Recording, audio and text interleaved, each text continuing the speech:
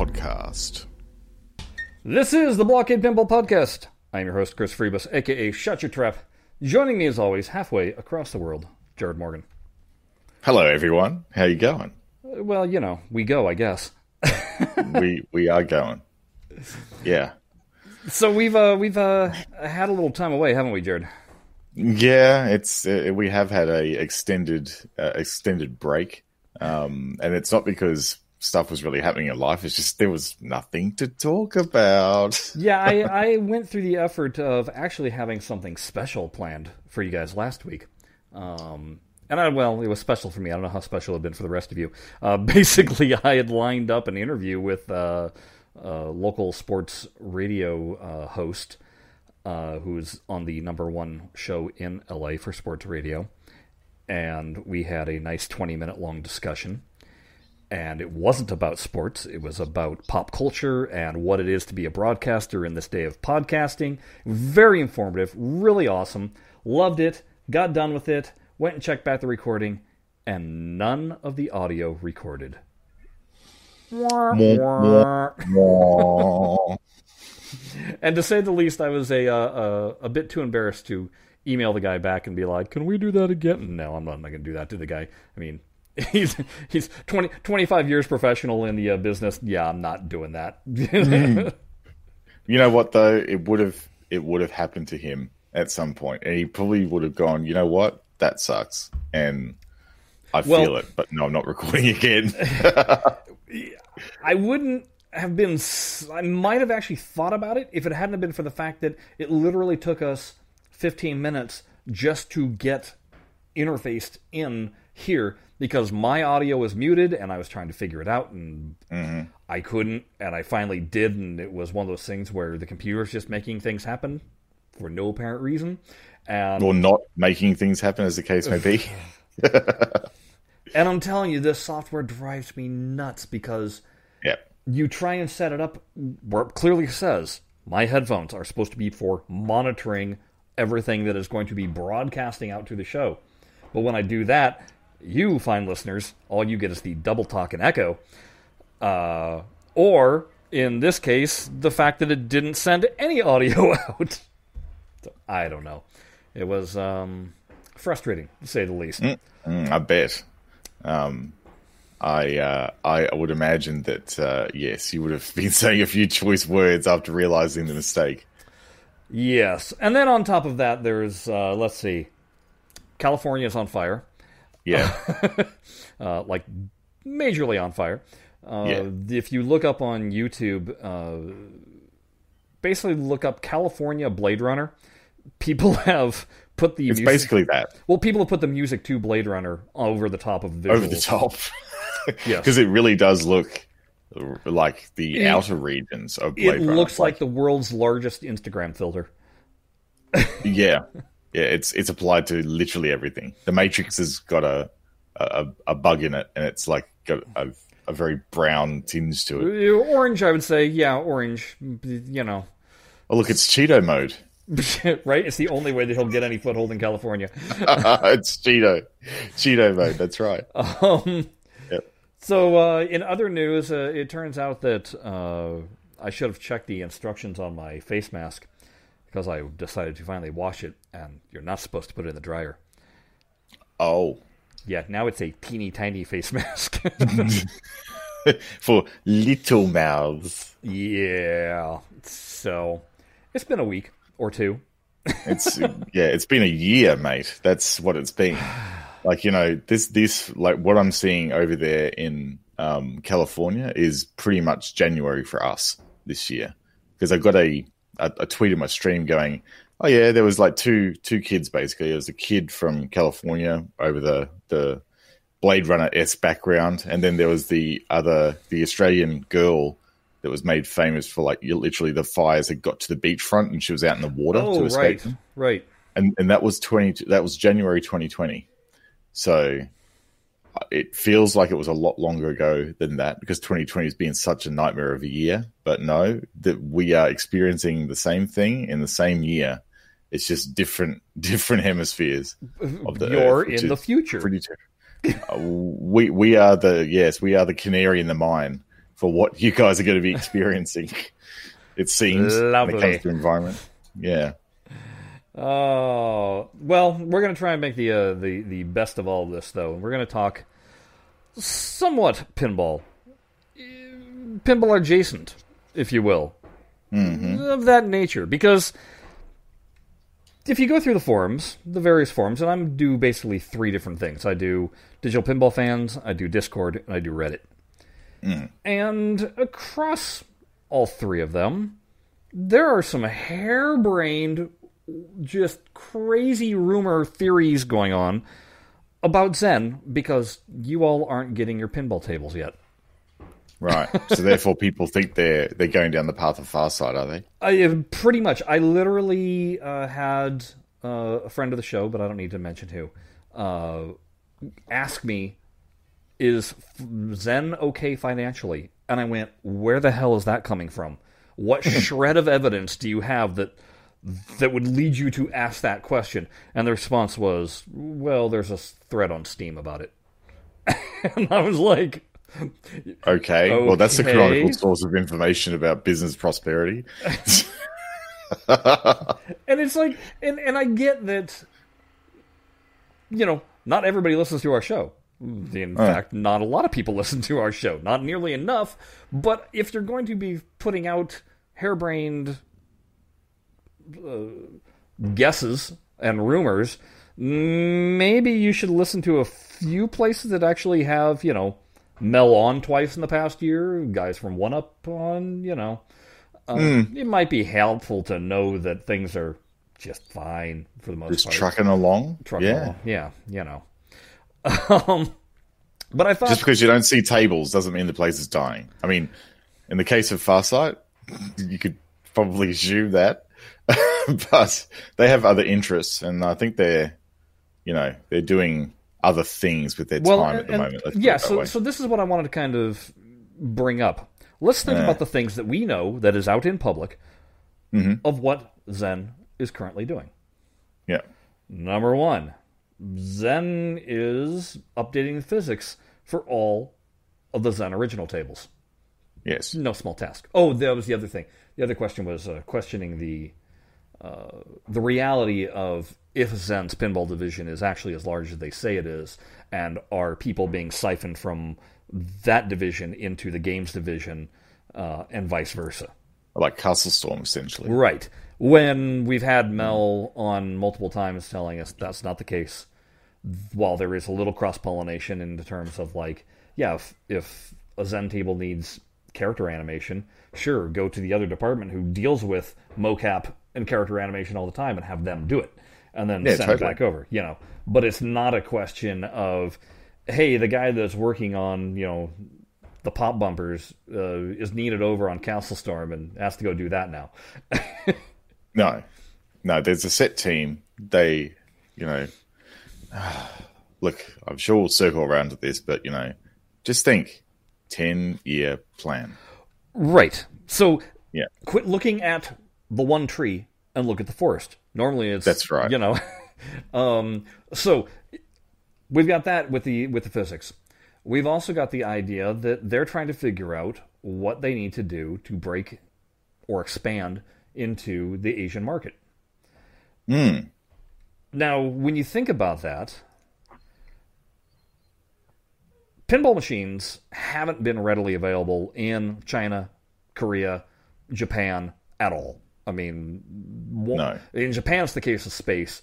In China, I'm sure it's the case of we don't want your Western whatever, and I don't know what the deal would be. And Korea just kind of follows suits with both of those. Yeah. So, introducing... Funny thing is, though... What's that? Well, the funny thing is, though, once the Chinese and Korean folks have actually seen pinball, they love it. Well, and that's what I was just going to say. There's that video from Homepin. Yeah. And they go, this is awesome. We want this lots, but none of the themes really resonate with us. We don't get these Western themes. Right, because that's what I was thinking. The humor that is on a Williams table is not completely lost. And do you really think that someone in China cares one lick about medieval madness? No, No.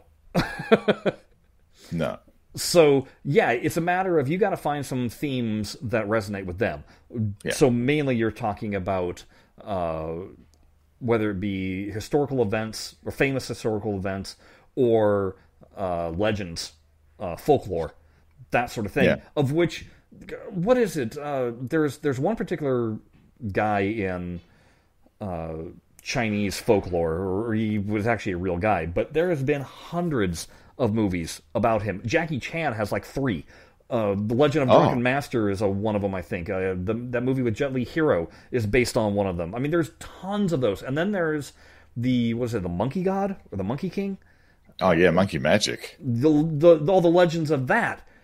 Yeah. All you have to do is tap into one of those two, and you're going to have that market. And I think the Western market, we're already sold on pinball as it is. So we'd just kind of be like, oh, what's this? This should be interesting, you know. Yeah, it'd be something fresh as well, like not just Western culture in pins. Like, it'd be something new and interesting, and we might even learn some things about a different culture. And then if you want to go the licensed route, well, that's where you start going into your anime and video games themes that resonate more. It's not that they don't resonate with Western audiences, but it's that those are what resonate really strongly with the Asian market. That's right. So these are things that obviously Zen has got to be exploring. I'm sure they're already knee-deep in trying to license, get things like that hammered out. So there's that aspect. And if indeed that's what they're doing, those are original tables, which means they're going to have to be creating those. I still contend that we're going to get an Operencia and a Castle Storm 2 original table.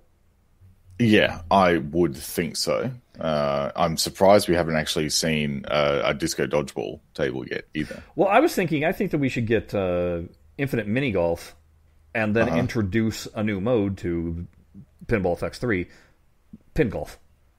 Yes, absolutely. Like, it's obvious. Pin Golf is fun. Yeah. If you've ever played the format. So, it would be awesome. Yes, Godzilla would be a natural fit there, Selector. Such a huge library of material that you could get Godzilla for, but I think then you got to deal with Toho. Stern has the rights for Godzilla at the moment because they snatched them from Spooky. Oh, they were planning on making a new Godzilla then, huh? They were actually going down the path of... I've heard it ages ago now that they were actually going to make a Godzilla pin, but yes, Stern yoinked the license off them. Would make sense from the aspect that there's the Godzilla versus King Kong going to be coming out, well, who knows when it's going to be coming out now. It's already been made. Right. So that would make sense then. Okay. Yeah, so good luck with yanking that away. But still, you're on the right track. That is definitely what you got to be thinking about, is things that resonate more with them than us Western audiences happen to have glommed onto them too. Yeah. What else is... Power Rangers, man. Let's get that. No, Voltron over Power Rangers any day. Voltron for sure, yeah. Yeah. Like, based on the new anime series or animated series, that Voltron looks pretty good. And I keep on saying Cowboy Bebop, especially with the Netflix show getting ready to come out. It's prime for what you could do, capitalizing on an audience that would be there. But so those are some things. You've also got to figure out that Zen is working on porting over to PlayStation 5 and Xbox, whatever it's called. I've got such a mental block on whatever the hell the next Xbox is going to be called. Xbox, the latest one. Yeah, because that's what I call it. The picture that they just released of it looks like a speaker, like it's Alexa. Yeah, that's right. So yeah, they're obviously working on that, and then there is working with emulating alphanumerics, which, when we start thinking about why there would be possibly a delay regarding that, and Jared, you had mentioned this to me a little bit earlier too, Farsight had very similar problems with emulating pre-DMD ROMs because of clock speeds, correct? Yeah, they did. It was like the super low clock speeds of these older System 11, System 9 games. It was really hard for them to get the timing right without speeding up all the animations and everything. If they don't get the clock speed right and running right, all the animations and DMD gets out of sync. Not DMD, the alphanumeric displays and everything get out of sync with all the action on the playfield, and it even affects some rules because the clock's not running at the right speed. So they have to put serious, what essentially is, in engines you have a thing called a governor that controls the speed of the engine so it can't go over speed. Well, they have to do that with emulation and put in governors or restrictions in the pipelines to make sure that it doesn't go fast. And that's really hard. The other thing too is that remember when Farsight was first implementing alphanumeric displays, and they had all the problems with animating each segment of the display, because a dot matrix display is a bit different. You just turn pixels on and off. But the way that Farsight did it, I'm not suggesting that Zen's doing it the same way, but their alphanumeric displays, each segment was a separate animated thing. So they had to address each segment as an animated item, and that really hit performance badly for them. And for ages, and still now you see, if you play any of the alphanumeric games in Pinball Arcade, you see that there are some frames in the alphanumeric where instead of very black, they just lock on and they stay the same until a new frame refreshes over the top. So it's very hard seemingly to do, which is really weird, isn't it? Because it's old technology. You think it would be easier. Yeah, but then you start thinking about it. It's like if you've ever tried running, a DOS game that you bought off of Steam on your computer now, you have to go through 5 billion steps in order to make it run even remotely properly. That's right. You do. The other thing that I remember with Farsight, and that was with Norman, specifically on Centaur, the audio was driving him bonkers because it kept on going out of sync when it would loop. Every single time it did a complete cycle, it would be ever so slightly off of the previous cycle. And if you played the game for any period of time, things would get really, really off target. The other really challenging thing with Centaur as well, because all of the sounds were essentially not automatically generated, but they were derived from a chip and generated from a chip. And that chip could do interesting things with it, with sounds speeding up and slowing down, and they were designed to do that.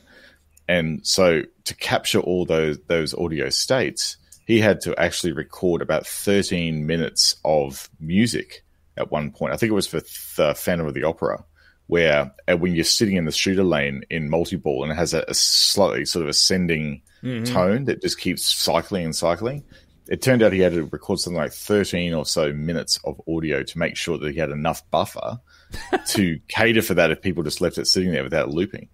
So these older machines, because of the way that the audio was streamed essentially directly from these chips, a little bit different to DCS, which was essentially a digitally compressed audio that was produced on a workstation, and they just recorded the tracks. So that was a little bit different when they weren't generating the music on the fly. Essentially, they were just streaming what is essentially a very low bitrate MP3, for want of a better word. So yeah, these older machines have very interesting emulation requirements. It just kind of makes me think also that this was a problem that, so far, for those of you that don't know, Farsight's emulation was virtually the same as what at the time it would have been a VP9 was using. They had hired Steve Elenoff, who I believe was partly responsible for PinMame emulation. Yeah, that's right. Yeah. Yeah. So they had hired him to kind of help crack that emulation nut, and that's why Farsight's emulation kind of mimicked a lot of what was in there. To the best of my knowledge, Zen has completely created their own emulation. So this particular task would have been something that they would have had to have tackled blind, as opposed to just using something that previously other people had done. With Farsight, every single time, though, they did a new alphanumeric, they had to solve the problem all over again. And again, going back to Norman, when he was doing Firepower 2, the bonus count, if he didn't do anything to it and use just what the emulation did, it was a single tone bonus count. He wanted that ascending tone, and so he had to record all 400 and whatever possible tonal variations that there were. He literally sat at the machine and did something until it did a bonus, drain the ball, get the bonus count, do it again, next month, do it. I mean, I think it took him like 5 days. I know that he'd called me and was just like, I'm going mental right now dealing with this. Yep, I remember that. But that was every single machine. They had to solve that problem over again. Knowing Zen, I'm betting that they're trying to figure out a way of emulating this that solve it now, never have to worry about it again. I mean, they're doing the engineering. I think you're right. I think they're actually taking the time to make sure that if they release this thing, and they release it on all the consoles and all the platforms, that it just works. Yeah. Because, again, anybody that's dealt with Pinball Arcade versus dealing with Zen, there hasn't been a lot of glaring bugs in Zen. There's been, here or there's been a minor one. I know that apparently there's a really massive one in Black Rose where you can, if the ball isn't locked and then you nudge it, you can like rack up some huge points, and it's not a ROM state, it's a Zen state that's causing it. It's the way that tilt interacts with the switches on the playfield, essentially. Yeah. But by and large, there hasn't been anything that, as soon as it comes out, you just kind of go, oh, guys, hey. Whereas Farsight, my God, to this day, there was huge glaring bugs that never got fixed. They just sit there. So terrible. Yeah. That's what I'm kind of assuming. What else is Zen up to? Well, we know that they're up to Arcade 1-Up. I don't know how much responsibility they have with that, other than making sure the software functions, but I do know they're going to be involved in marketing for it. So that's something that's on the plate. This is all stuff that's currently going on, and as Mel had told us, they've got a 10-year plan going forward. So this, to me, would be the opening salvo. Who knows what's going on? And more to the point, as consumers, why should we be privy to it? This is just internal business stuff. It is. You know, think of it like this. Think of 2020 as like a gap year. If you think of it like that, a gap in strategic planning year. And if they mentioned that at the beginning and said, hey, look, we're taking a year off production of pinball stuff to get our ducks in a row so that we can make the next 10 years amazing for everyone. If they framed it like that, people would have gone, oh yeah, cool, all right, fair enough. We get it. But I think it's because it's internal business stuff and you know, there's no visibility, and all the consumers can see is, well, there's nothing being released, so therefore what's going on? That's the problem. Well, and I keep on going back to just thinking about it, you know, does Blizzard really give all sorts of internal updates about the goings-on of whatever their games are? You know, pretty much you stay quiet about everything, you put out the game, hopefully the game speaks for itself, and then you hear the horror stories after the fact. But if you start telling all the problems that are going into the game previously, then people start getting a bad taste in their mouth about what that product is, and they're going to be looking for faults. Yeah. That's right. It's people that need to know. Like, it's just internal business stuff. And all this is to say, we honestly don't know what. I mean, we've been told that there's been delays because of alphanumeric, and that's about the extent of it. Who knows what is going on, whether it's, you know, are they really dealing with licensing stuff and all this other stuff? Is there something, you know, think about when they were going to put out the Star Wars table for Switch. Who knows what the fine print was, whether there was, hey, you can't release a table X amount of time before or X amount of time after the release of this, and it's up to Nintendo to decide what the release date is. And, you know, but what would you really expect Zen to come out and be like, well, Nintendo's delaying us. Oh, great, so you're going to throw your partner under the bus, which makes your partner never want to partner up again with you. Yeah, that's not a play in the Zen playbook, I don't think. Yeah. So I just kind of want... Again, it's inside baseball. Yeah. No one needs to know. It's a duck on the water, there's the surface of the water, and then the legs going like this.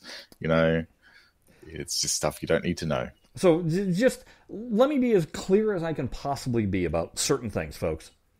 Zen is okay. Zen will be here in 2021. The Williams license is not going anywhere. So you can tuck away those little hopes that, maybe Farsight will get it back. Why you would want them to get it back, it's beyond me. But no, The license is there for them to play with. They're still going forward with it. So let's just squash those rumor mill fires. I'm saying that with 100% certainty. Yeah. There is no way Farsight is going to have a seat at any table again based on what they did with the Williams and Bally license. It is just not possible. What could eventually happen years into the future is that Zen, for whatever reason, doesn't keep the license. But that's not a next year problem. No. That's definitely not a next year problem. And really, you don't need to worry about it. Yeah. It is interesting thinking about how long you think that they might, though, play with the Williams license before it becomes time for them to delve into other licensing. Well, I think we've already said for a while that it makes sense for them, the next logical step after they've exhausted the Bally Williams license is to then start partnering with Stern, and go down that route. And we've seen some tweets in the past where Mel and Gary are pretty good mates, openly good mates on the Twitter stream. So there's certainly that credence to that idea. But I think as licenses go, and again, we don't know the terms nor conditions of the license deal with Scientific Games and Zen, but you can assume that it's something like 3 years to 5 years, depending on what they decide to license. So, looking forward, this has been like essentially year 2. Yes. And this is a year with largely not really a lot of output. Which, of course, was not by design. No, this was like, hey, we need to stop, take stock, and actually plan so that we can actually do what we need to do for the next 10 years. So you can pretty much imagine that, if there was any concern about the license running out anytime soon for Zen, then that would have been addressed as part of this planning work. They would have gone back to Scientific Games saying, hey, here is our 10-year plan for the platform. This is where you fit into that 10-year plan. Can we make our contracts reflect that? Because that's why you do 10-year planning. Yeah. So you can go, hey, all the people we're engaged with, this is our roadmap. Do you agree with this roadmap as a partner? Can we lock that in, please, Eddie? And that's why they do it. Like, you don't plan 2 years in advance like Farsight did. You plan 10 years in advance and make your partners confident that you can execute. Now, interestingly enough, Zen hasn't been the only one, though, that's been a little bit cagey with releases during this whole thing. Literally every single physical pinball table manufacturer in the market has been keeping their cards pretty close to their chest, haven't they, Chris? There is this horse race that's like, it's not much of a race yet because nobody's come out of the gates with regards to the cabinets. You've got Toy Shock. They did their whole big reveal of what, about their cabinets, but have they dropped them yet? Nope. Obviously, Arcade 1-Up, they did their whole big reveal. Do we have a release date yet? Nope. And then there's At Games. They've released their lap or portable deck that can play a myriad of games, among them pinball. Yeah. But they have not released their... They haven't even released... pictures of it. Pictures. Renders of it. Yeah, of their pinball cabinet. So it's like all three of them are kind of like, who's going to talk first? Then we get a tweet from Arcuda out saying they're going to have some news coming. It was like, hooray, Arcuda's back, but what are you guys waiting for? Everyone is just sitting on the information at the moment, and I've got a feeling that between October to December, it is just going to be a floodgate of information happening. That's my gut feel. I think everyone is going to hard announce everything between October and December, and they'll just be available. Like they'll go, here's a product, place your orders now, and that's it.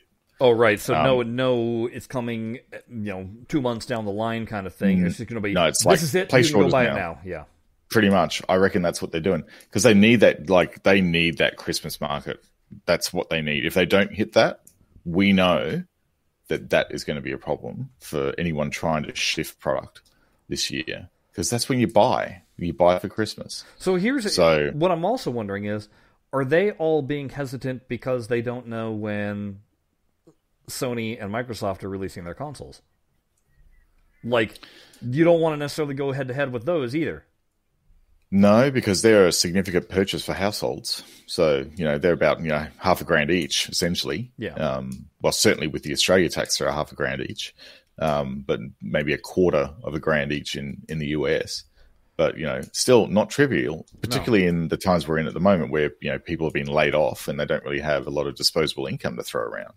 So, it's, you don't want to be noise or considered noise in this market, do you? So this comes back again with everybody being all butt-spinkered tight about what's going on with Zen. Look around the games market. They're not the only ones. And you're not fretting about them, all those other companies, are you? You're just being fanboys, and I got in a little trouble on a Reddit thread basically saying how, it's fandom can turn toxic. Mm-hmm. That's what you got to be careful of, though. It's great to be excited about a product. It's great to be a fan of the product, but instead you got to have your reality hat put on, though, right? Like, yeah. It's just you got to approach it with a bit of logic and a bit of grounding. Well, quit focusing on the end result and realize that there is 100,000 steps prior to make that end result even happen. And, just have a little consideration for all of those things, and you'll start to appreciate what it is. But, everybody wants to be the Monday morning quarterback or the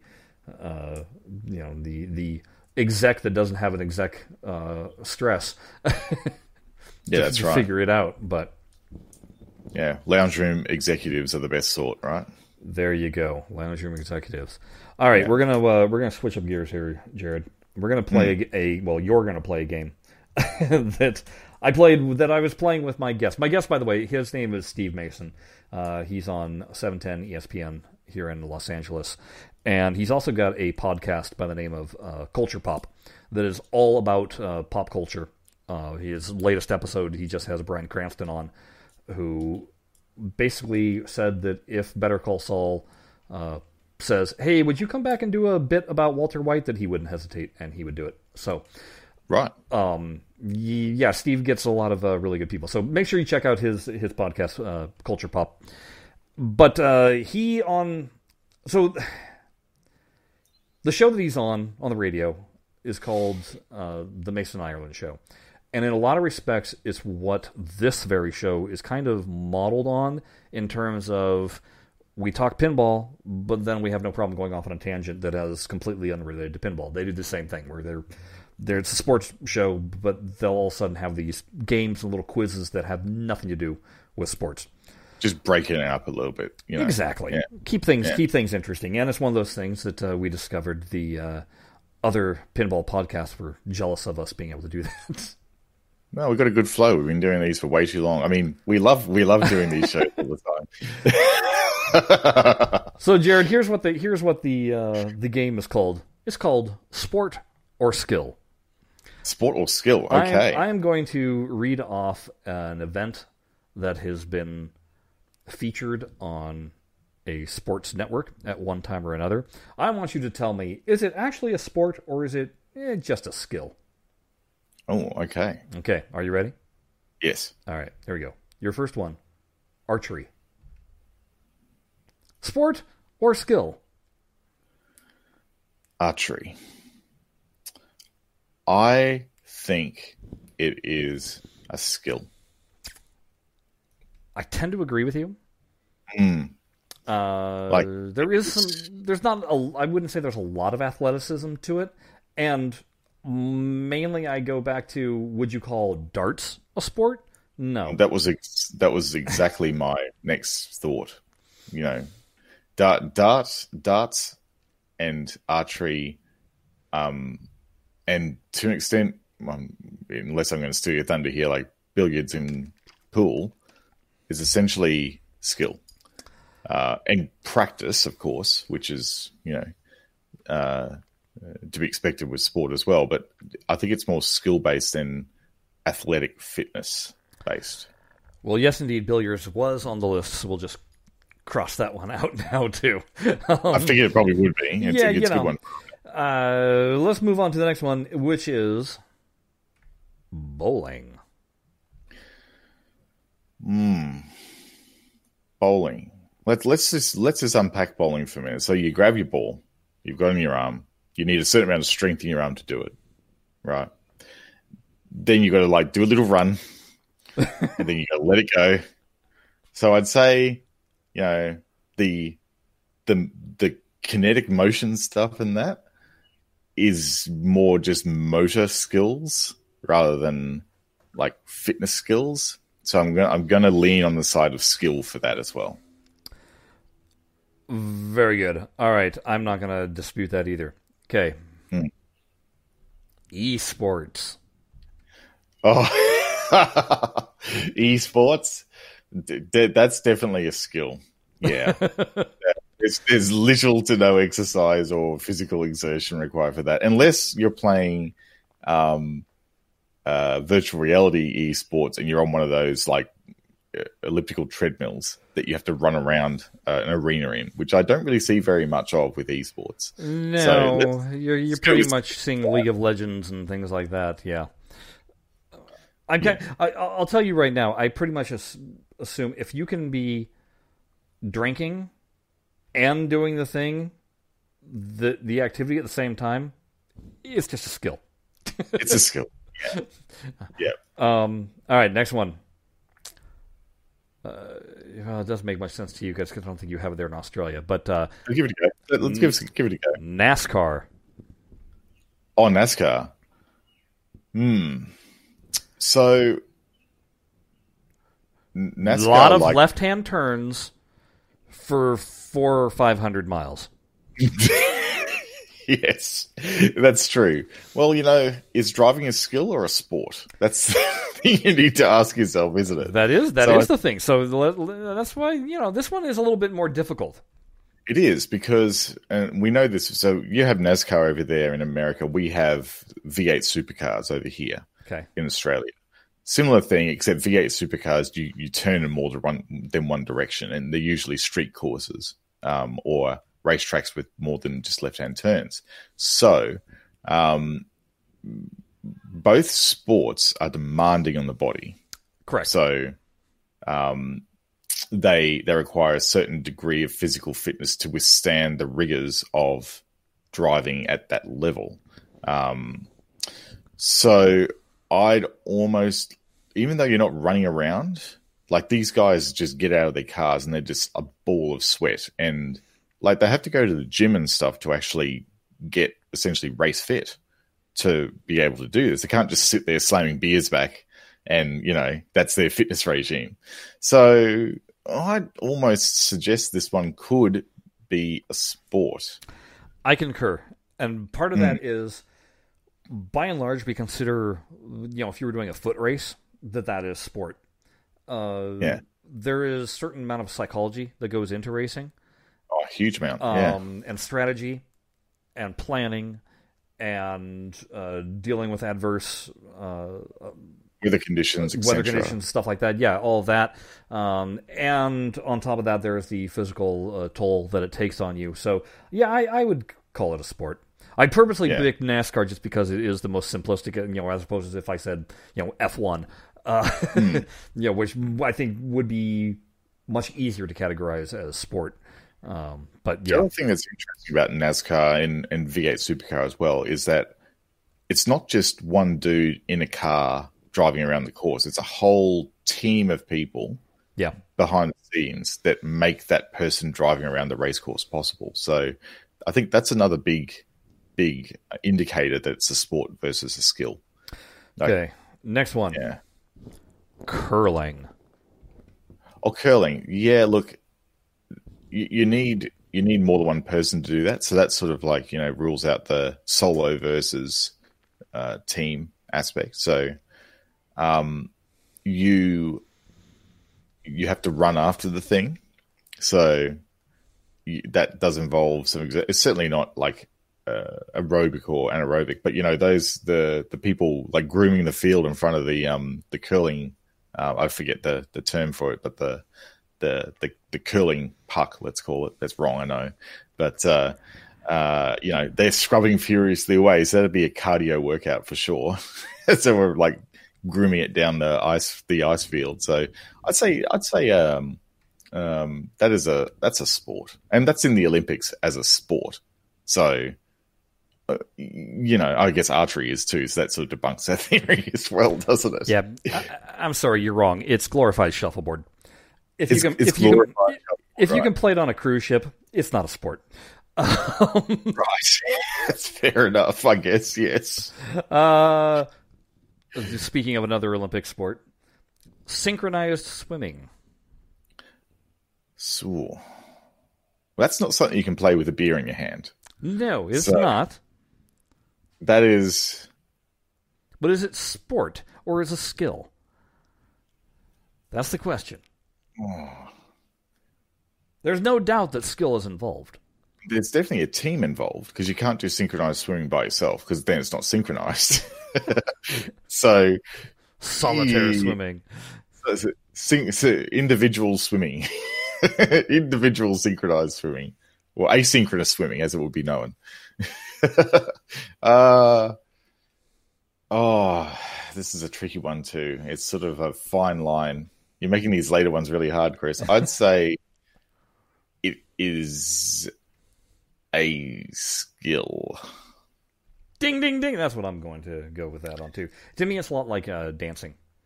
Dancing is a skill. It's not considered sport. It's very athletic, but it's not a sport. Yeah.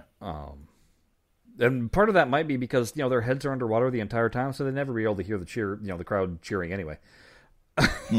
Except muffled. Yeah. Muffled cheering. Okay. Yeah. Your next one. Sport or skill? Golf. Oh. Golf. Yeah, right. It is. You don't do a lot of physical exertion, particularly if you're rolling a cart around the track, and you have a drinks cart following you around the track as well. So this is one of my favorite sports skills because you go there and really it's not about the golf; it's just about catching up with your mates, really. So it's a skill, totally. I agree. It's just a skill. Yeah. You can be really, really good at it, but muscle memory. It comes down to knowing how to hit that little white ball, and get the gophers. So Next up, what? Skill. Yeah, skill. Yeah. Next up, rock climbing. Rock climbing. I know a rock climber, and he has to spend a fair bit of time on rock walls learning how to do it right, but he learns how to rock climb. He couples that with physical fitness as well. I'd say that because of the demands of physical fitness it requires, I think that's definitely a sport. And I would agree because it's not just a matter of being really good at climbing a rock. You still have to do your homework. You still have to strategize. You still have to plan how to. Your competitor is the rock face itself. That's right. So you are going up against a team of a mountain. Yes. And that is your competitor. So, yeah, I think it's definitely a sport. Yeah. Skateboarding. Skateboarding. Again, skateboarding, solo activity. You aren't really going up against something like a competitor, except for the other competitors in the field, which all run separately. Is it a bit like surfing? Well, it sort of is. I mean, it was derived from surfing, wasn't it? Correct. Skateboarding, so they could do it in the summer or the winter when it was cold. So I think that's probably more of a skill. I lean more towards a sport. Why you say that? I say that because it's judged with multiple heats. Okay, yeah, and there is an actual format. There's specific rules to how to score like that. It's in some respects like gymnastics, I guess, is what I would, what goes on with gymnastics where you're solo, but you're still competing against plenty of other people. You're being judged. It takes athleticism. It takes learning the skill and then applying all you know and putting it in motion. Yes. To combine it with a bunch of other skills that you've learned at the same time. So that's why I'd kind of tend towards sport on that one. Yeah, that's fair enough analysis. I think I'd probably go with you on that in retrospect. Okay, we're gonna make it a little easier on you for this one. Okay. Poker. I like it. Poker. Yeah, I'm sorry. That's one you can play with a drink in your hand. So, yeah, that's definitely a skill. That's one that there's something wrong if you don't have a drink in your hand while playing. Yeah, that's right. Ninja Warrior. Okay, that's... I would say that is definitely a sport because I see how much effort the Warriors put into training, and like they build their own courses so they can practice the moves. Like there's a strategy involved to how to actually get through those courses effectively. So again, your competitor is the course that you're going up against as an individual. So I think it's a sport, that one. Well, and also because we've already declared that rock climbing is a sport, and there's a lot of rock climbers in there. You also you also get a lot of gymnasts in there. So it's not just one particular skill that you learn. It's kind of like mixed martial arts where you got to have a myriad. Yeah, or CrossFit. It's CrossFit for for competitive obstacle scaling. Yeah, really, it's what it is. I think the only reason why people don't view it so much as a sport is because it's never aired live. Yeah, that's true. It's always pre-recorded. It's essentially another reality TV format. Exactly. It's presented as a show, even though... And there is editing involved in terms of how they place the order of people. So, the show itself is crafting a story. But if you attended live, you don't get any of that. So then it would be more sport. But, all right. Fishing. Fishing is a skill. We don't need to debate that one. Okay. Fishing is a skill. Next. Last one for you. Okay. Competitive eating. That's disgusting, and it's a skill. Yeah. 100% disgusting. Yeah. And 100% a skill. Yes. Yeah. No doubt about that. Absolutely disgusting. The things that people do to put too much food into their body is just repulsive, and they shouldn't. It's amazing too because one of the top competitive eaters is this teeny tiny gal, and you're just like, how does how does that even function and work? I don't understand. But then you start hearing about what their preparation is beforehand. And what do they do? How do they do it? Because I know it grosses me out, but I don't know what's involved in getting to the point where it grosses me out.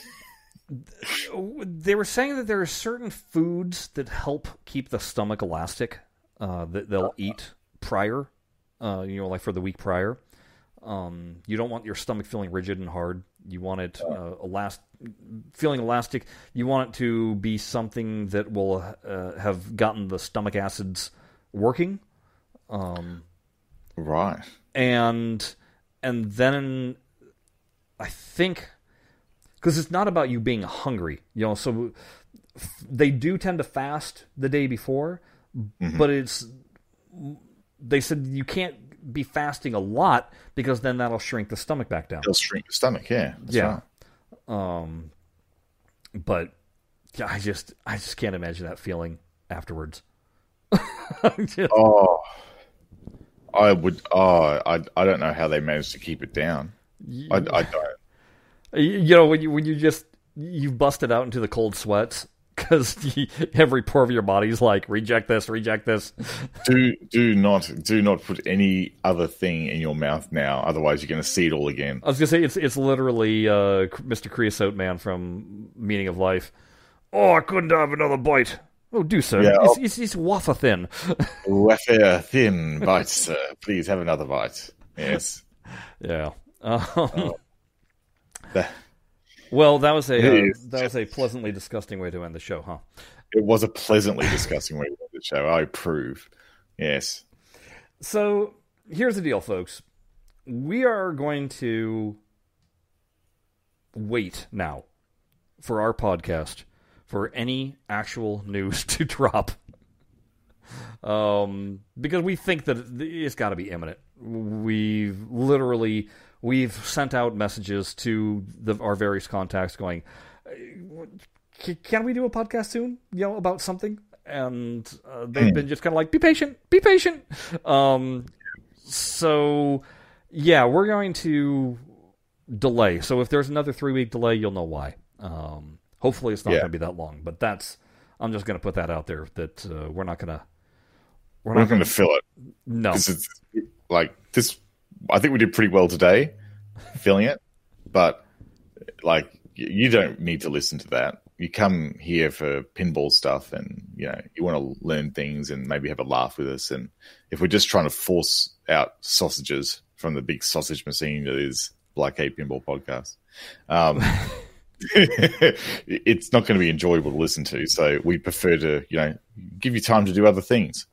And not have to listen to us too. Right, because this isn't competitive listening. No, it's not competitive listening. No, definitely not. Where we're like, you must listen to us at 2 times speed. And although when you do listen to us at 2 times speed, Jared's laugh is quite hilarious. Yeah, yes. In fact, listening to any Australian at 2 times speed is, it's an interesting experience. So yeah. Oh, hold on. We've got a question here in the pinball tournament: sport or skill? Oh, I definitely think that a pinball tournament is it's unfortunately, as much as I'd like to say it is a sport because I can buy equipment and write it off as tax. It's definitely a skill. It's definitely a skill. Yeah, I 100% agree. It's definitely a skill because I've seen very, very good players just walk up to a table that they have not even practiced on 1 iota and completely destroy it with 0 training. So yeah, that's right. Well, zero training on that game and that time with that configuration setup. They just don't need to worry about it. They know how to work a machine. Yeah. All right. Well, that's going to wrap it up for us, folks. We do appreciate you. All of you that have joined us for our live Twitch and have been jumping in here on the comments, we definitely like that. Things you can do. You can certainly go look us up on Twitter. Give us a follow.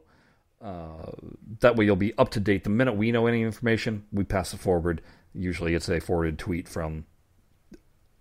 lately it's been Arcuda. We forwarded theirs. We forwarded Zen's latest tweets.